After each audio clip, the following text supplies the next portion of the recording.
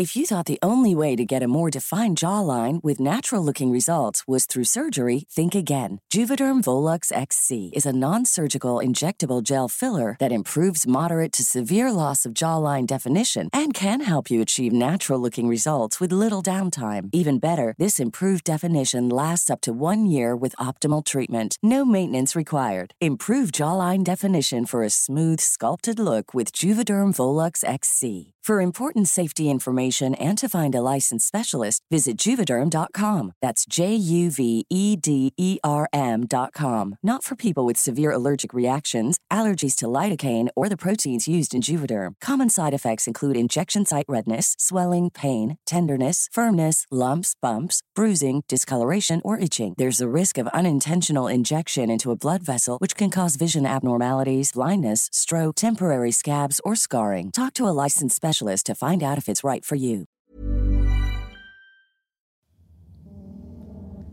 The Lake Bodom murders is one of the most infamous unsolved homicide cases in Finnish history.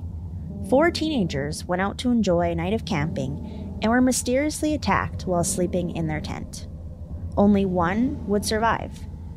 Despite an extensive investigation, the person responsible for these heinous murders has yet to be found.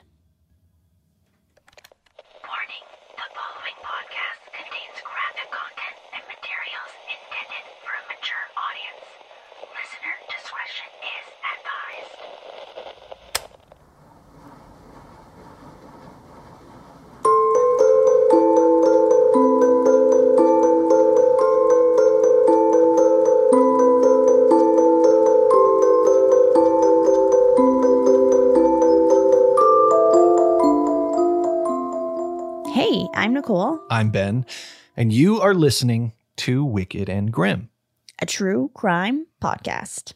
Hello. We don't have any can opening this morning. Cheers. Because it is the morning It's right now. morning. This is a rarity for us that we're recording this first thing in the AM. Nick of dawn. Is that the saying? The nick of dawn? What is the saying? I think you're trying to say the nick of time and at dawn. What is the saying though with dawn though? Rise of dawn? Yeah, the rise of dawn. There you go. There we go. That was an interesting combination. I actually kind of like my version better. At the nick of dawn. Or are you thinking the crack of dawn maybe? Maybe the crack of dawn? Ass crack of dawn? I don't know. Funny story. My dad's name is Dawn. Oh, there you go. Yeah. You just made that weird. Yeah. Wow. Yeah. So welcome to Wicked and Grim. Yeah. We are retired. We're recording this a couple days early because now Ben is going on a little holiday. And we thought, we just did a Q&A break episode, so we probably shouldn't break episode again. So we pushed through, and Nicole pulled basically an all-nighter to get this episode done for us tonight while I was getting ready for my vacation. Yeah, there we go. So thank you for that. What else do you have to talk about? What do you got? Ooh, we did a pretty fun vote on Instagram. Oh, that's malarkey. That was bullshit. The competition was really unfair there. I'm sorry. To lay down the foundation for this, the expectations were that I was going to get my ass handed to me. We knew that. If you didn't know, the last episode, I bought some knockoff pit vipers for my vacation, right? So super cheap, super god awful. I look like a complete tool, but I wore them while we were recording last episode. Oh man, the whole episode, it was actually worse for me. I had the worst part in all of this. That was terrible. I had no problem with I couldn't even see your eyeballs. It sucked. I had no problem with it. Anyways, we decided to do a little who wore it best over on Instagram and Facebook. Mm-hmm. I think it was posted on Facebook as well, but the poll was on Instagram itself. Yeah. And it was who wore it best between myself and little Ripley, our little, I was going to say 4, but I think she's still only 3-year-old husky. Yep. Who's cute as hell. The results, not surprising. I kicked Ripley's ass. No, I'm just kidding. Ripley kicked mine hand over foot, 94% to 6%. I did have 6% of the votes. Yeah, that's actually pretty good. I had what was it, 14 votes or something like that? I think you had a bit more than that. Well, thank you to those people. I can't go into the analytics right now, but yeah. I'm not going to waste that time. But thank you to those people who did vote. I literally have looked through all your names and I made a mental note. You guys are now in my good books. You earned some brownie points. Oh my gosh. I think the biggest problem was the fact that I voted for Ripley. Yes. That is my issue with this whole thing. That was Ben's main issue. Okay. No, but I didn't. I tied my vote. So I have 2 accounts because I have like my personal and then I have my business. And I voted for each of you, which I thought was very fair. I love you both. Yeah, it is very fair if it was a fair fight. However, we already said we knew I was going to get my ass kicked. So I thought I would be able to depend on your support. You did. You got my 1 vote.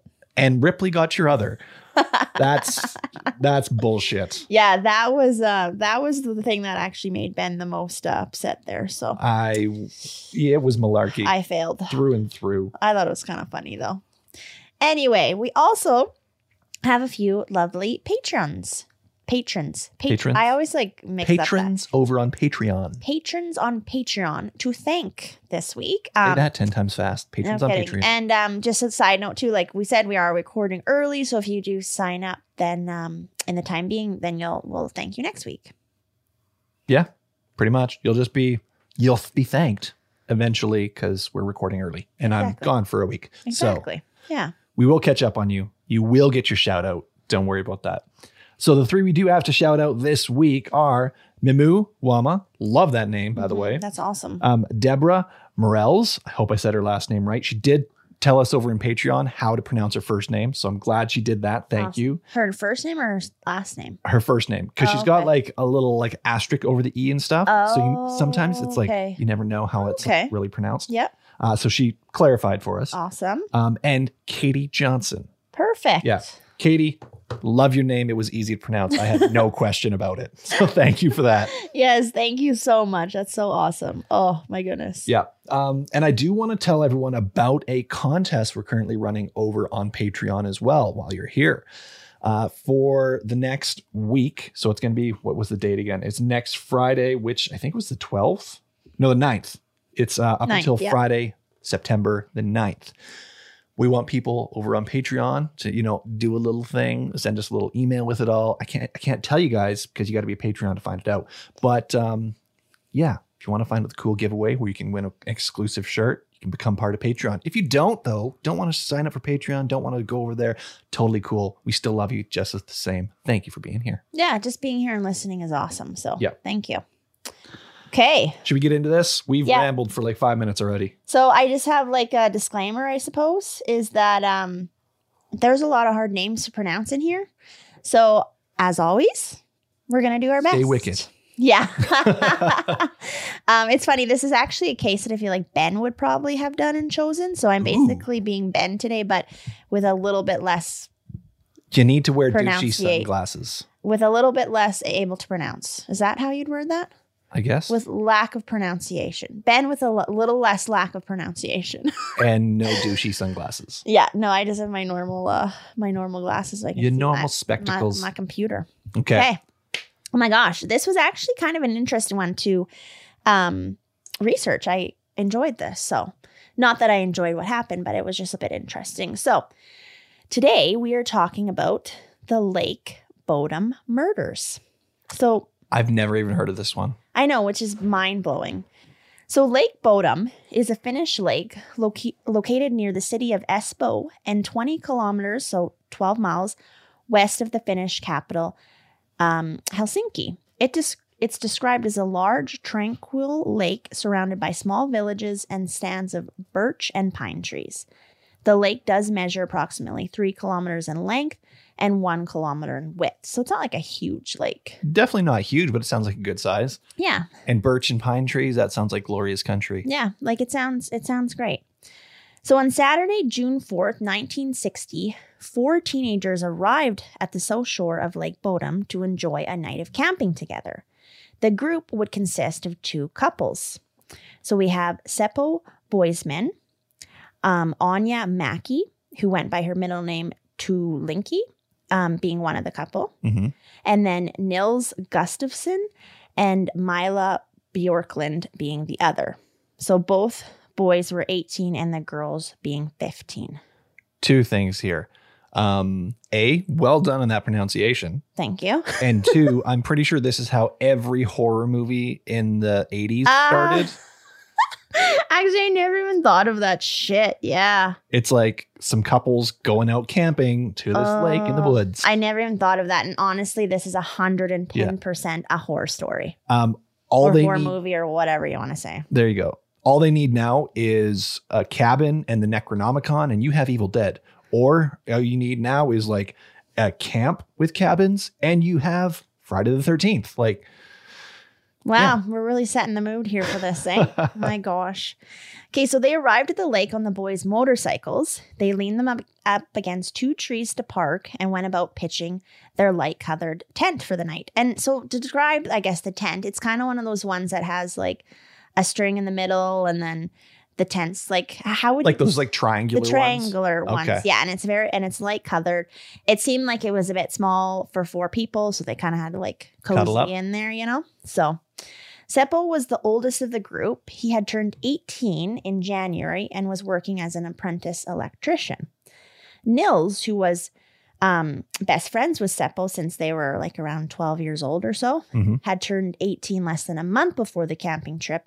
And he too was taking a similar path as Seppo as an electrician.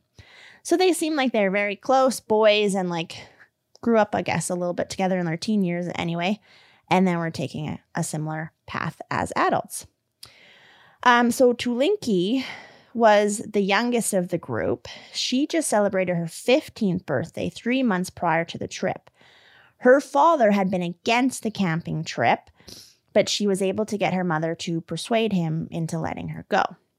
I mean, rightfully so. Yeah, I get that. They were still in high school and these boys weren't, right? They're 18 and with 15. I mean, like retrospect, 3 years difference isn't very big. But I mean, for that age. At that age. 3 years is a fairly big gap. Yeah. So, and then finally we had Mila. There was some speculation the group may be out there celebrating her birthday as she was just 2 days shy of turning 16. So Tulinki and Mila were also best friends. So kind of cool like that. They're all just like, I don't know. I love that. It's hard to have like good couple friends, right? So. Yeah. Usually it's like couples are like the guy is friends with the guy because it's like the girls are friends and vice versa. It's like, not always do you find people who are actually all friends. Exactly. And it just had worked out that way because one of the couples started dating and then introduced the other and then they kind of started liking each other too. And there we went. So yeah, you had to find a relationship between individuals and just have everyone be chill with it. Yeah, that's cool. So after setting up camp, the 2 girls decided to go for a swim while the boys enjoyed some bevies. Some bevies? Some bevies.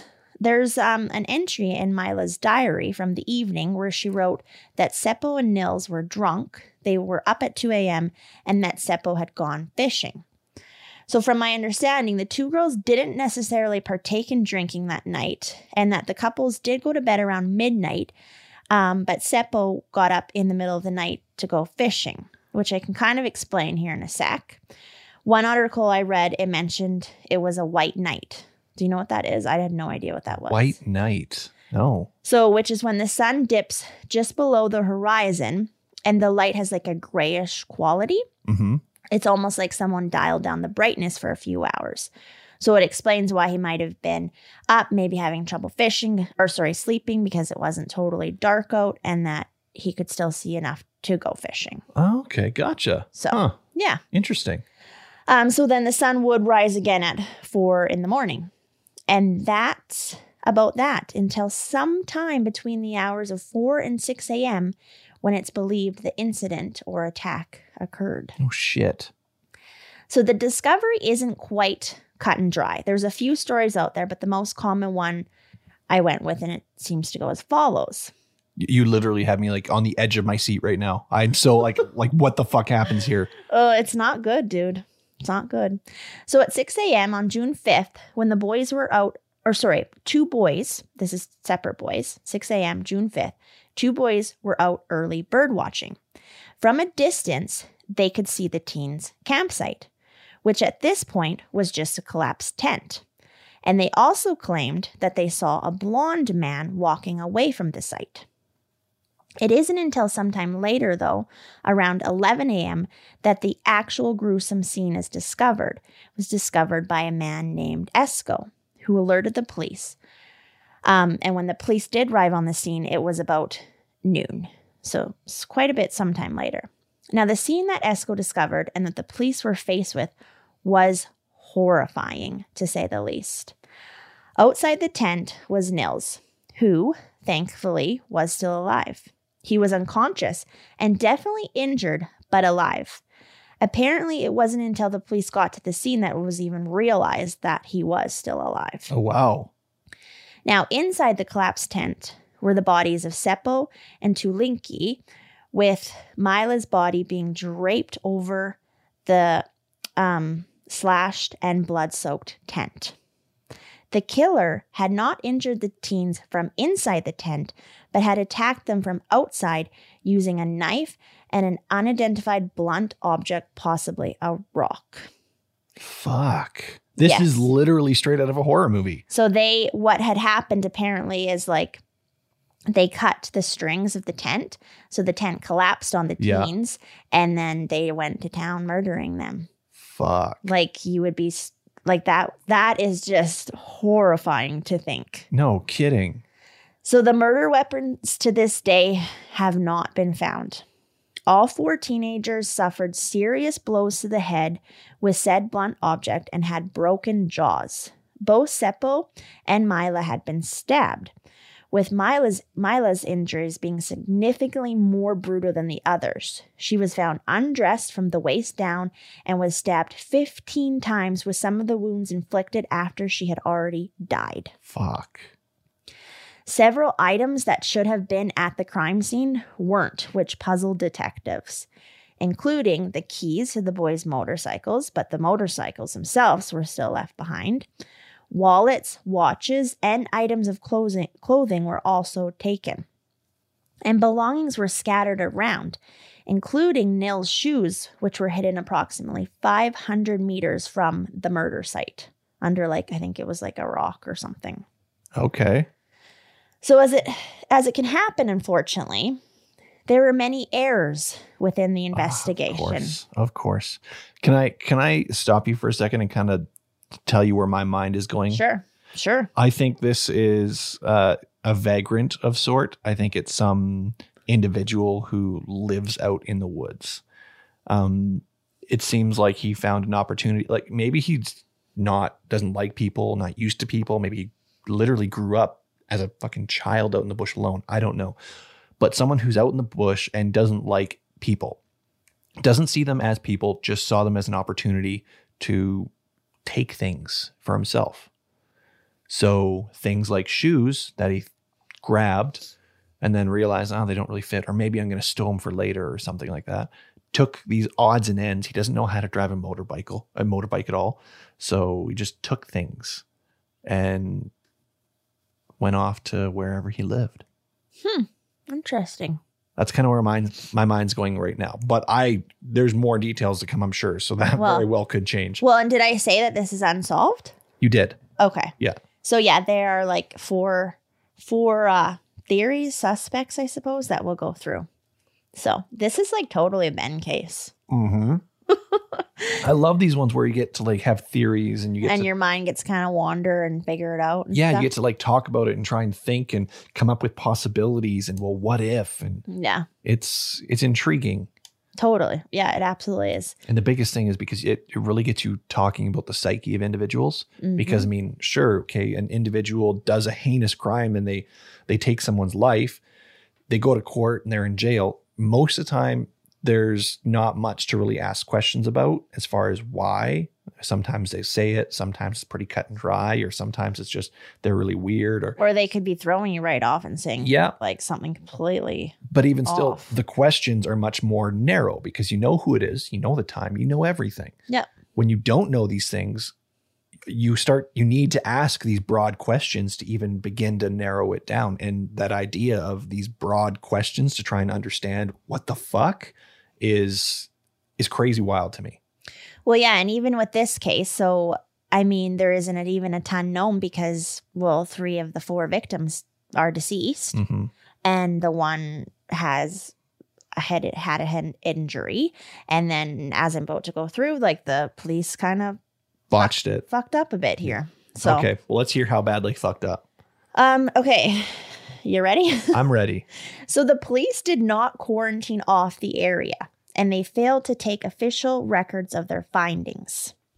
Wait, to put it vaguely here. You're what? Good? That's literally like, those are your first steps. That's like your jobs. So basically, once the police did leave, the crime scene wasn't blocked off whatsoever. So curious onlookers and careless campers were able to trample around and disturb the murder scene, further contaminating the site and disturbing any precious evidence that may have been left behind from the initial search. That is wild. Once the mistake was realized, they called the military in to help, so invited more people onto the crime scene to assist with looking for evidence and missing items like the murder weapons. Searches of the lake was done with metal detectorists, I think is how you say it, and archaeological digs as the site never uncovered any missing items. So like the weapons, like all those people coming in there, nothing was ever discovered. And it said that maybe onlookers could have like taken something, right? Like curious, a souvenir potentially, or like the police might have even like lost some of the things. Yeah. So, or potentially someone could have maybe taken it thinking it's like, oh, someone lost this. I wonder if I can find the owner. Not even thinking it's related to the crime scene. Oh, absolutely. Yeah. Oh, I found someone's keys. I wonder who these are. And then to top it all off, many of the items which were collected were so soaked in the victim's blood, so the evidence that may have been left on them was destroyed. Wow. So like it was literally like what was collected, really, you know? What, I don't know. It was just from the beginning just fucked, for lack of better words. Yeah. So once Nils, who they had kind of put some pressure on, the sole survivor of the teens, had recovered enough, he was interviewed by the police regarding the incident. Like maybe he remembers some things. He remembered very little to nothing about the attack or much of the prior evening. He was drinking, right? And he had suffered a head injury. So it's not to be completely unexpected, but it was definitely disappointing. The one thing that he did remember, though, was a blonde man who he glimpsed through one of the rips in the tent during the attack, which was interesting because the boys out bird watching said they saw a blonde man walking away from the site at around 6 a.m. that morning. And there was another potential witness, Olavi, who was 14 years old and fishing at the time, that also saw a blonde man roughly between 20 to 30, around 5 foot 8 inches tall, running from the location of the tent around 6 a.m. as well. Oh, shit. So, yeah. So that's something. I would say that is most likely our man. Yes, I would say so too. So police allegedly interviewed around 4,000 people. Holy shit. So though they botched the crime scene, they did seem to put in their effort in regards to interviewing people. But that's a lot of people. That seems absurd to say they interviewed 4,000. How could 4,000 people even begin to be correlated to this? Well, I mean, rumors maybe are spreading. Then they're just like chit-chatting to people even on like their doorstep. Like, who knows? I don't know how they got to that number. But still, 4,000 is a lot. Yeah. So the lives of Seppo, Mila, and Tulinki were celebrated on June 13th. Their white coffins were covered in sweet pea blossoms, with the teens being buried together. Oh, I like that. I know. I'm just like, oh my gosh. Well, they're all friends, I guess, right? And they went through something incredibly tragic together. So, yeah. So that brings us to the list of potential suspects. Really, like there's not a lot that's known here. And there's 4 of them. So in no particular order, we'll start with Carl Gillstrom, also referred to as the kiosk keeper or kiosk man, being that he ran a small wooden summer kiosk at Udala Beach. I've botched that, sorry. Just a few hundred meters from where the teens were camping that night, and he also lived close by. So, did no one hear any fucking screams or anything? Even the people that were out there and stuff, no one apparently heard anything. Wow. Which I find very odd. That is. Because I was thinking like this was... Because the lake's not that big. Well, yeah. And I was kind of almost thinking he was a little bit more secluded. But by the sounds of it, this guy's only like a few hundred meters away, you said? This guy? Yeah. He lived close by. Oh. His kiosk or whatever. Yeah, but I don't know if he would have been at his kiosk at the time, right? Like it was very early in the morning. Fair enough. The only thing I was thinking was like the bird watchers. I'm like, did they not hear the screams? But then I was also like, well, they're probably distracted and maybe, thinking maybe it was a bird off in the distance and that's what drew their attention to looking that way to the camp. Who knows? But you would think that it would have been very loud. I would think so. For people being murdered. So and sound travels across water very well. I know. I kind of thought of that too, but nothing really ever said anything about that. It just said that, for example, the one little boy fisherman who was 14 didn't hear anything. So many locals suspected Carl because he was known to be hostile towards campers. One local man, Ulf Johansson, he's a local author and councilman, would tell Finland news website that no local would have camped in that place where the four camped. The locals knew that kiosk man would cut the tent strings so that the tent fell down, laughed out loud, and left. This is what the kiosk man always did if someone dared to set up a tent on the site. He chased away everyone who came there to camp. He claimed that Carl had mental health issues so severe that he was admitted to hospital during World War II, and on top of all of that, also had a drinking problem. Holy shit. And he was territorial over his section of the lake shore. And this person, Johansson, being of similar age to the murdered kids, said Carl hit him in the back with a rock one day as he cycled along the road to the lake past Carl's kiosk. Want flexibility? Take yoga. Want flexibility with your health insurance? Check out United Healthcare Insurance Plans. Underwritten by Golden Rule Insurance Company, they offer flexible, budget-friendly medical, dental, and vision coverage that may be right for you. More at uh1.com. Holy shit. Okay. So either, in my mind, we have our individual or we have someone who did it like him, knowing that it would be pinned on him. Yeah. There's more here. It gets worse with him. So Nils and Seppo apparently bought lemonade from Carl on June 4th, the day they arrived at the lake. Police, however, found no evidence to link him to the murders and accepted his alibi. And his wife backed up his alibi, saying that he was at home asleep with her, like in bed. But in 1969, so 9 years later after the murders, while drunk one night, Carl allegedly admitted to committing the murders to a neighbor, saying, "You bloody idiot, don't you realize I'm the Bodom murderer? What am I going to do?" In August of that year, after a 3-day drinking binge, Carl actually drowned in Lake Bodom, most likely by suicide. Police dismissed his confession due to his drunken state, and they considered him disturbed. However, I'm not too sure when, but as his wife was on her deathbed, she recanted her alibi, saying she gave a false alibi and that she believed her husband actually committed the murders. Well, what the fuck? We have our guy. I mean, it seems very... I don't know. So the wife believes he did it and falsified her alibi. He confessed. Confessed in a drunken stupor, and the police shrugged it off because he was drunk. And yet when people are drunk, that's usually when they're the most honest. He already had an aggressive tendency towards campers. Like, he didn't seem like he was a happy man. And some of the things that he did in the past link up to things that happened in this crime. We have our fucking dude. Case closed. Podcast's done, ladies and gentlemen. You don't have to listen anymore. I know, that one's very convincing, hey? I'm sorry, but I'm sold. You're sold? I don't think that there's any other option. You don't even want to hear any of the other ones. I want to hear, but I'm almost guaranteeing you that I will not have my mind changed. Okay, well, I should note, though, Carl was dark-haired. He didn't have blonde hair. But some have said it was him they saw back from the murder scene that night and were just too afraid to call the police about him.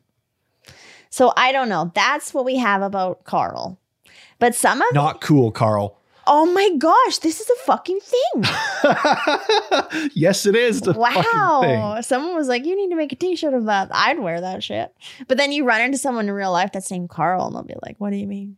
And you just look at them and just be like, not cool, Carl. And you walk away. And you leave the situation. This merch is going to happen. It's going to be a shirt that says not cool, Carl. It would be pretty funny. Okay. So another suspect would be Hans Assmann. Is that how you would say that? Asman.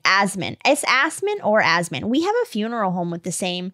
Okay, I think we've mentioned this before. It's a terrible name for a funeral home, but Asman's Funeral Chapel. Asman's Funeral Chapel, which actually was featured on Ellen at one point. Oh, seriously? Yeah, they were going through some memes or something, and a picture of it was brought up, and she's like, "Asman's Funeral Chapel, taking care of you in the bitter end." Yeah, I mean, it's quite the thing. So it actually, they pronounce it Assman, but I don't know if Hans was Asman. I don't know. I'll probably go back and forth. Assman's funnier. We don't necessarily want to just say, hey, let's talk about the funny things in true crime. Well, this is a suspect, though, so we don't care about him. Well, I mean, we're not going to assume he's guilty. I suppose. Fine, I'll be nicer. Asman, I'll call him. Well, whatever it is. Okay, so Asman was blonde. Okay. There's one thing. Okay, I'm sold. This is the guy. You're changing your course here. So, and he was 36 years old. So fit the description the investigators had. And he also lived close to the lake. Something I haven't mentioned yet is that both Nils and Ulavi, I really hope I'm saying that right, the 14-year-old that was fishing, went under hypnosis to see what they could remember. And they described a man who had actually quite a resemblance to Asman. You didn't tell me that they did now. So there's more info. There's a lot more information, Ben. You might have spoken way too fucking soon. I thought you had given all the information on the case, and now it was just information on the individuals to come. No, I like to sprinkle it all throughout. You know that. Okay, so I might change my mind then if more information. Actually, you might. Up. So oddly enough, Asman had gone to the Helsinki hospital the day after the murders too, suffering from stomach complaints. It was noted that his fingernails were quite dirty, like basically black. His clothes were covered in dirt, and there also seemed to be a reddish stain appearing on them that a lot of people thought was blood. Hospital staff reported that Asman was drunk and acting nervous and aggressive. Police did question him, but dismissed him as a suspect, being that he was with his girlfriend and 2 other people in Helsinki overnight and the following morning. His clothes were apparently never tested for blood, which is terrible. Okay, but he does have an alibi, though. He does have an alibi. So though Asman didn't necessarily have a motive to murder the teens, he has also been linked to other unsolved murders of people in Finland. Oh, shit. So the murder of 17-year-old Kulinki Sori on the west coast of Finland in May 1953, and a double killing of campers in North Karelia, Finland in July 1959. A series of popular books theorized that Asman committed the Lake Bodom murders and these others, speculating that he may be a serial killer that's never been caught. He died in 1998. Now, this is a side note, but I need to put it in his section. There's a photograph that surfaced from the funeral. It's a crowd of people, and within the crowd is a person with quite a resemblance to the drawing that was done up from Nils describing what the attacker looked like while he was under his hypnosis. From the what funeral story exactly? Like the funeral of the teens. Okay. So the identity of this mysterious man does remain unknown, but some do believe that it looks like Asman. And sources say Asman wasn't in attendance at the funeral, though. And I can show you this photo. So this is the photo of the man. It's actually like it looks like so weird. That's the funeral photo of the man. Okay, interesting. That's really hard to see. That's like a super old photo and looks it's very old. And then I'm going to show you a photo of the drawing that was done and then what Asman looks like. That's pretty damn close. It's like a pretty resemblance there, hey? There is. But to be fair, I mean, It's not spot on. There are some features that are not quite there. Some features are there, but some aren't. It's mostly in the eyes, I think, really, yes. right? Yeah. So I don't know. That's technically, I guess, another suspect, really. Could be. So, and I mean, someone probably would have recognized if Asman was at the funeral, right? But the source says that he was not in attendance. But they don't know who that individual is. No. Huh. No. Very interesting. And he stands out so much in that picture. It almost just seems weird. It's off to me for some reason. Not that I think it's photoshopped or anything. It just seems random in there. This person that looks kind of off. Well, I mean, he probably only really looks off because we're drawn to him. We're looking at him. I guess. There you go. Yeah. I'm like, oh, there's a circle around him. He looks funny. Yeah. There's a circle around that person. That looks off. But if you were just to look at the photo, you probably wouldn't have even pointed him out, eh? Exactly. Okay. So next suspect would be Pentti Soininen. There isn't a lot of information in regards to this suspect, other than he allegedly also confessed to the killings while he was serving time in prison for thefts and violent crimes. He would have only been 15 at the time of the murder, but was in the area at the time. The police, again, did not take his confession seriously as he had a history of drug and alcohol abuse, mental illness, and psychosis, so was seen to be unreliable. He did hang himself in 1969 while being transported between prisons. So that's all they have on him, though? Just that he confessed at one point? Which people do false confess all the time, which I don't really understand. But yeah. But then, I mean, at the time of that murder, he was 15. Yeah. So like there was two 18-year-olds and two 15-year-old girls. Like I can't see him. I mean, grant you, I guess they would have been stuck in that tent. Yeah. Don't let the 15-year-old age get to you too much. This is just like, I never want to go tenting again. I feel like that's horrific. Like you would have no chance. No chance, I don't think. Not necessarily. Well, it'd be pretty hard fucking to tough. Get out of that alive. I mean, Nils did, but okay. So last but not certainly least would be our last suspect. And do you have any guesses? Is it some vagrant dude? I think you should be able to guess this one. Is it Nils himself? Yeah. Yeah. That's literally my next line. Nils himself. You just said it. So, and he was actually arrested in 2004. So 44 years after the murders. Okay. At the time, he was married with 2 children, living a quiet life, and he was working as a bus driver. It was announced that they had re-examined the tent and other surviving evidence using modern forensic techniques, and that based on the new forensic analysis, they declared the case solved with the sole survivor, Nils, now age 62, being responsible for the murders. Police and the prosecution claimed that Nils had killed his best friend, Seppo, and the 2 girls using rocks and a knife. Among one of the missing items from the crime scene was actually Seppo's knife, which they believed could have been the murder weapon.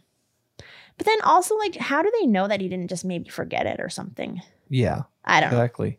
So they stated that his motive was sexual jealousy, that he'd been in a state of rage over Mila, and that his broken jaw was the result of a fight he got with Seppo over the girls. Being that his girlfriend, Mila, suffered the most significant injuries, this could make sense, being that the attack maybe was personal. I don't think so. This is one of the farthest things from the truth in my mind, but keep going. I'll explain why. Nils' trial started on August 4th, 2005. A key exhibit in the prosecution's case was Nils' shoes, which showed blood from the 3 murdered victims, but not a single drop of his own blood. I think it was initially believed that the killer had worn Nils' shoes or something, and then hidden them since they were found 500 yards away from the tent, which is sort of odd. When Nils was found, he was on top of the tent, barefoot. With this new development, the prosecution was saying that Nils' injuries must have occurred at a different time than the attacks of the others, and that because of this, Nils must have committed the murders, faked the theft of missing items by hiding them, further injured himself, and then went back to the tent where, now barefoot, he pretended to be unconscious. You're just like staring at me like I'm saying something completely ridiculous. No, there's some weight to this. I'm just listening. Is that it, or is there more? No, because now there's like the defense. Okay, let's hear it. So Nils' defense lawyer argued that the murders were the work of someone from the outside and that Nils would have been incapable of killing 3 people given the extent of his own injuries. So to refresh your memory, his injuries consisted of a broken jaw, head wound, concussion, and a deep gash to his face. The lawyer mentioned they were also too severe to have been self-inflicted, because that was another thing. Maybe he just self-inflicted his injuries. Mm-hmm. They said he was in the tent with the others when an unknown person approached, cut the tent ropes, causing it to collapse, and then began attacking them through the fabric as they lay trapped. They stated that traces of Nils' blood was found inside the tent and that he was a victim along with the others. Okay. Am I good to go now? Yeah, go ahead. Okay. So there is some possibility of that being the case, but I think it's very, very slim. And I'm going to tell you the main reason why I think this is not the possibility. Okay, go ahead. So they say that he had a broken jaw, correct? Correct. And then among that, he had things like concussion, gash in his face, that sort of thing. Yeah. So the theory for it being him as the murderer, he would have had to have gotten in a fight over the jealous lover situation, right? Yeah. So, okay, he got in a fight at some point, got his jaw broken. This would have most likely have had to have happened before. Otherwise, it doesn't make sense. And if it does happen before, again, it doesn't make sense. So you're telling me either A, they got in a fight while everyone is inside the tent and broke his jaw, and he manages to kill everybody and then fakes the scene by cutting the strings and everything afterwards. Not going to happen. That just does not make sense. Or scenario B, they get in a fight prior to, his jaw is broken, and then everyone goes and sleeps in the tent all cuddled up together, and he is left outside and then attacks them when he most likely has a concussion or something too on top of it. Yeah. So they're all going to just cuddle up and be okay with him outside in a broken jaw, and then he's the attacker? I don't think so. Well, I mean, in one article too stated like that his feet weren't dirty. So if he's like running around hiding shit all over the place, like would Seppo not have had I guess Seppo could have got an injury to his hand if he had punched Nils, right? Mm-hmm. But he could have got an injury to his hand during the actual attack too. So it does not make sense to me. One iota. It does seem odd though that the shoe situation does seem like a bit odd to me. It does. But I mean, someone murdering all these teens like this, I'm sure isn't quite all there, and gosh knows what they're doing, right? Mm-hmm. So, sorry, there was blood found in his shoes? His shoes had all 3 victims' blood, but not his own. Gotcha. Okay. So what about this as a theory? Because he was the one out fishing, right? No. He wasn't. It was Seppo. Oh, okay. Yeah. But then some people say, there were some people that speculated too that maybe like Nils was trying to get like his girlfriend to have sex with him or whatever, and she didn't want to, and then Seppo had to like intervene, and so I don't know. I mean, no one's really gonna know what exactly happened. No, but I don't think it was one of the kids themselves. I don't think that one of them is responsible for this. I think it is an outside source. Well, yeah, to all of a sudden just have that much aggression when you haven't really had any signs of that prior to does seem a lot. I mean, he was drinking and stuff, but I mean that I'm sure that wasn't the first time he was drinking. Yeah. And there's some things that line up too much with Carl for it to be one of the kids. You're example. Still team Carl. I am still team Carl, but I'm not saying for sure it's Carl now.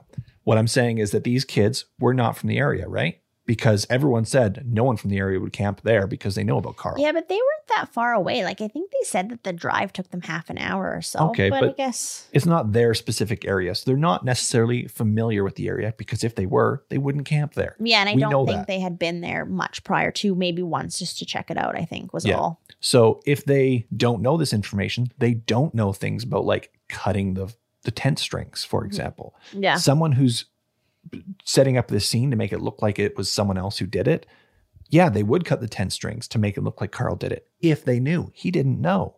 Why would he do something so specific then? Yeah.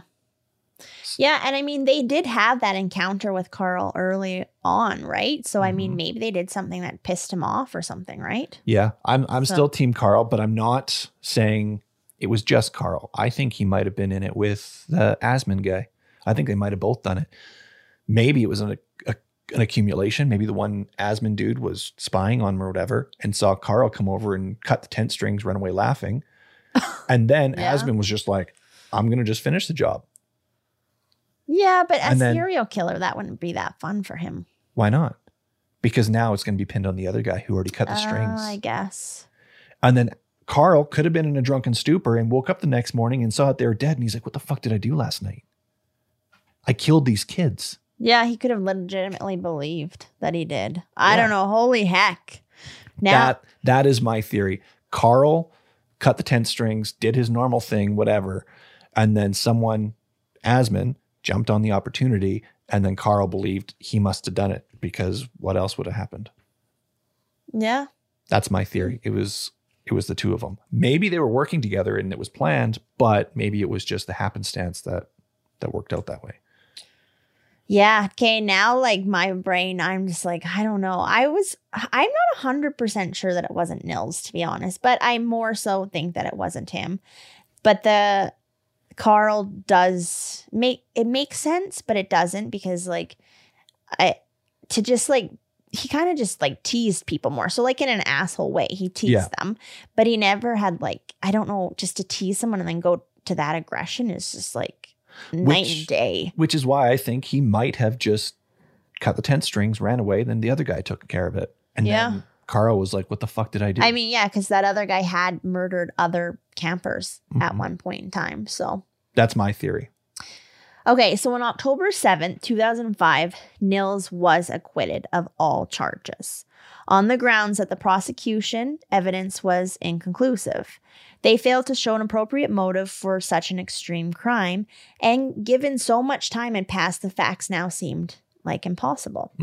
He was awarded 44,900 euros, so about 58,000 USD in damages for the mental suffering and the way that he was treated by the police and the media. If he didn't do it, it sure seems shitty to survive something so brutal that I'm sure you struggle with on a daily basis and then get blamed for it and have your name dragged through the mud. Yeah. And I think if he did do it, though, me personally, not saying he didn't, but I think there's a very, very small chance it was him.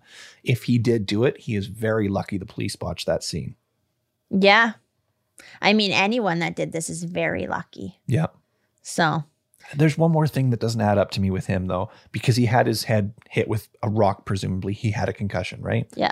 So he would have either had to have run around and hit all this stuff prior to, and then hit his head with a rock and had the concussion and just lay there. So they would have been able to find the rock right beside him. Or he hit himself in the head with the rock and then ran around and did all this stuff. Which is like not very plausible for someone with a head injury. And then, I mean, if he was just running around hiding all this stuff, I feel like some of the things would have been found. Yeah, he probably wouldn't have been running that far. Yeah. And considering none of those items were found, that's just very odd. Yeah. So, yeah. I mean, I feel like someone had to physically have taken them from the site. I agree. So, the spot where the 3 Finnish teens were brutally murdered is still a campground today, with the legend of the Bodom murderer fearing the generations since. Being that this case is over 60 years old, it's unlikely it will ever get solved. The perpetrator is most likely of old age or already deceased. Damn. That is a wild case. My mind is going a mile a minute. That case is also very much so compared often to the very first one we did. Dyatlov Pass? Yeah. Yeah. It's like a little bit similar and... Well, it's reminiscent of the tent, right? Yeah, and that it's kind of older and it doesn't seem like there's any likelihood that it's going to get solved. But you know, you never know. You never know. Well, there is a case known as the American version of the Diatlov Pass. Oh, yeah. You had mentioned that to me the other day. And I think I'm going to be doing that case here pretty quick. We've had it recommended to us a few times. So I think it's going to be coming down the pipe soon. I don't know how soon, but it will be one that I cover. Mm-hmm. Yeah. So there we go. Yeah, well done. That was definitely a case that is usually up my alley. So I know. Unexpected for you to cover it. Well, it was supposed to be your week, so I was like, I'm going to be Ben. It was supposed to be my week? What the hell? Well, I mean, doing the case. So I was like, I'm going to just be Ben today. Was it supposed to be my week? I think so, but that's okay. I just did the Patreon episode, though. You have definitely got me out of thick water sometimes. So yeah. So I do appreciate it. And speaking of episodes over on Patreon, if you want to sign up on Patreon, get those exclusive episodes that drop the last day of every month. You can head over there. You can get some behind the scenes. You can take part in that little cool contest we're running there too. Well, yeah, we just dropped one on there that you did. And I think we only had hinted at that. So do you want to say what it was?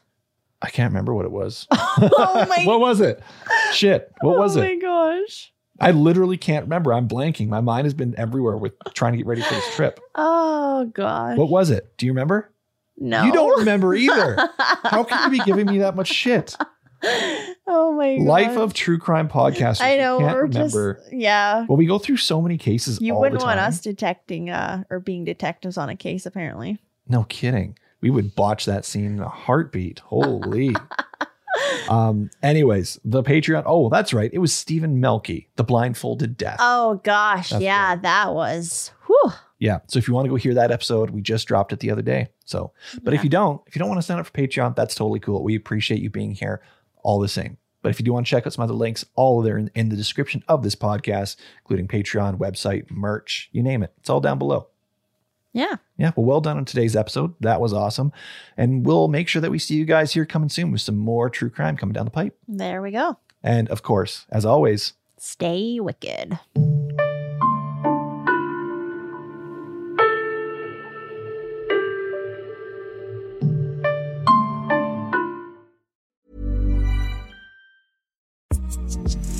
Listen to this Acast show ad-free on Amazon Music with your Prime membership, or subscribe wherever you get your podcasts.